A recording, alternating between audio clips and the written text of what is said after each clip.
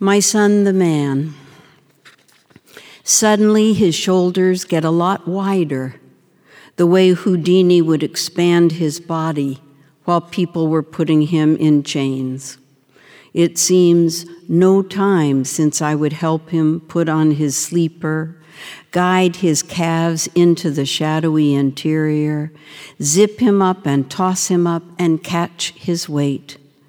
I cannot imagine him no longer a child, and I know I must get ready, get over my fear of men now my son is going to be one. This was not what I had in mind when he pressed up through me like a sealed trunk through the ice of the Hudson, snapped the padlock, unsnaked the chains, appeared in my arms. Now he looks at me the way Houdini studied a box to learn the way out, then smiled and let himself be manacled. I'm Krista Tippett. Hear more of Sharon Olds' poetry, as well as my entire conversation with her at onbeing.org.